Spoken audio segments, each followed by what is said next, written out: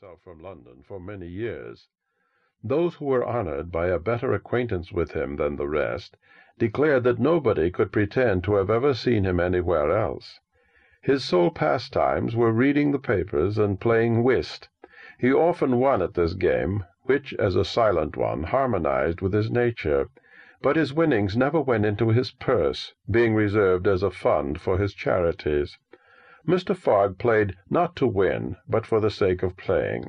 The game was, in his eyes, a contest, a struggle with a difficulty, yet a motionless, unwearying struggle, congenial to his tastes.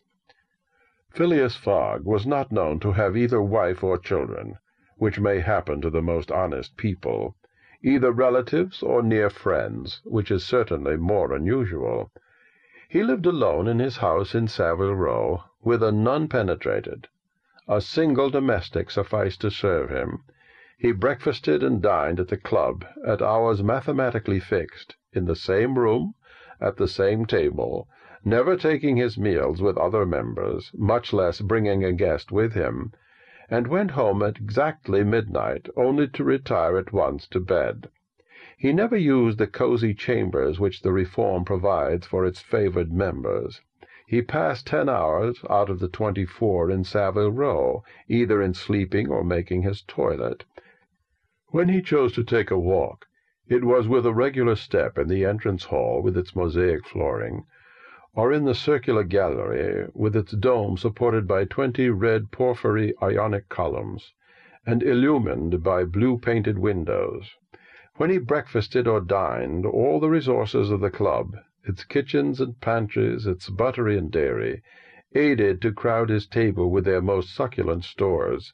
He was served by the gravest waiters in dress coats and shoes with swan-skin soles, who proffered the viands in special porcelain and on the finest linen. Club decanters of a lost mould contained his sherry, his port, and his cinnamon-spiced claret, while his beverages were refreshingly cooled with ice, brought at great cost from the American lakes. If to live in this style is to be eccentric, it must be confessed that there is something good in eccentricity.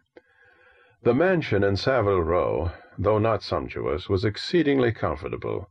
The habits of its occupant were such as to demand but little from the sole domestic, but Phileas Fogg required him to be almost superhumanly prompt and regular. On this very 2nd of October he had dismissed James Forster, because that luckless youth had brought him shaving water at 84 degrees Fahrenheit instead of 86, and he was awaiting his successor, who was due at the house between 11 and half-past. Phileas Fogg was seated squarely in his armchair, his feet close together like those of a grenadier on parade, his hands resting on his knees, his body straight, his head erect. He was steadily watching a complicated clock which indicated the hours, the minutes, the seconds, the days, the months, and the years.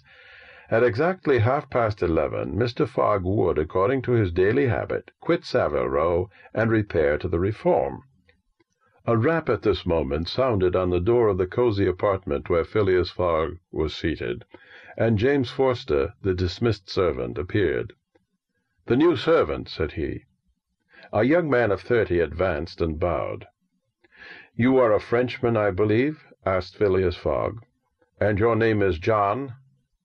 "Jean, if monsieur pleases," replied the newcomer. "Jean Passepartout, a surname which has clung to me because I have a natural aptness for going out of one business into another. I believe I'm honest, monsieur, but to be outspoken I've had several trades. I've been an itinerant singer, a circus rider when I used to vault like Léotard, and dance on a rope like Blondin.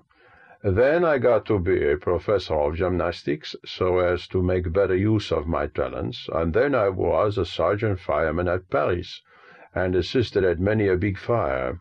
But I quitted Paris 5 years ago, and wishing to taste the sweets of domestic life, took service as a valet here in England.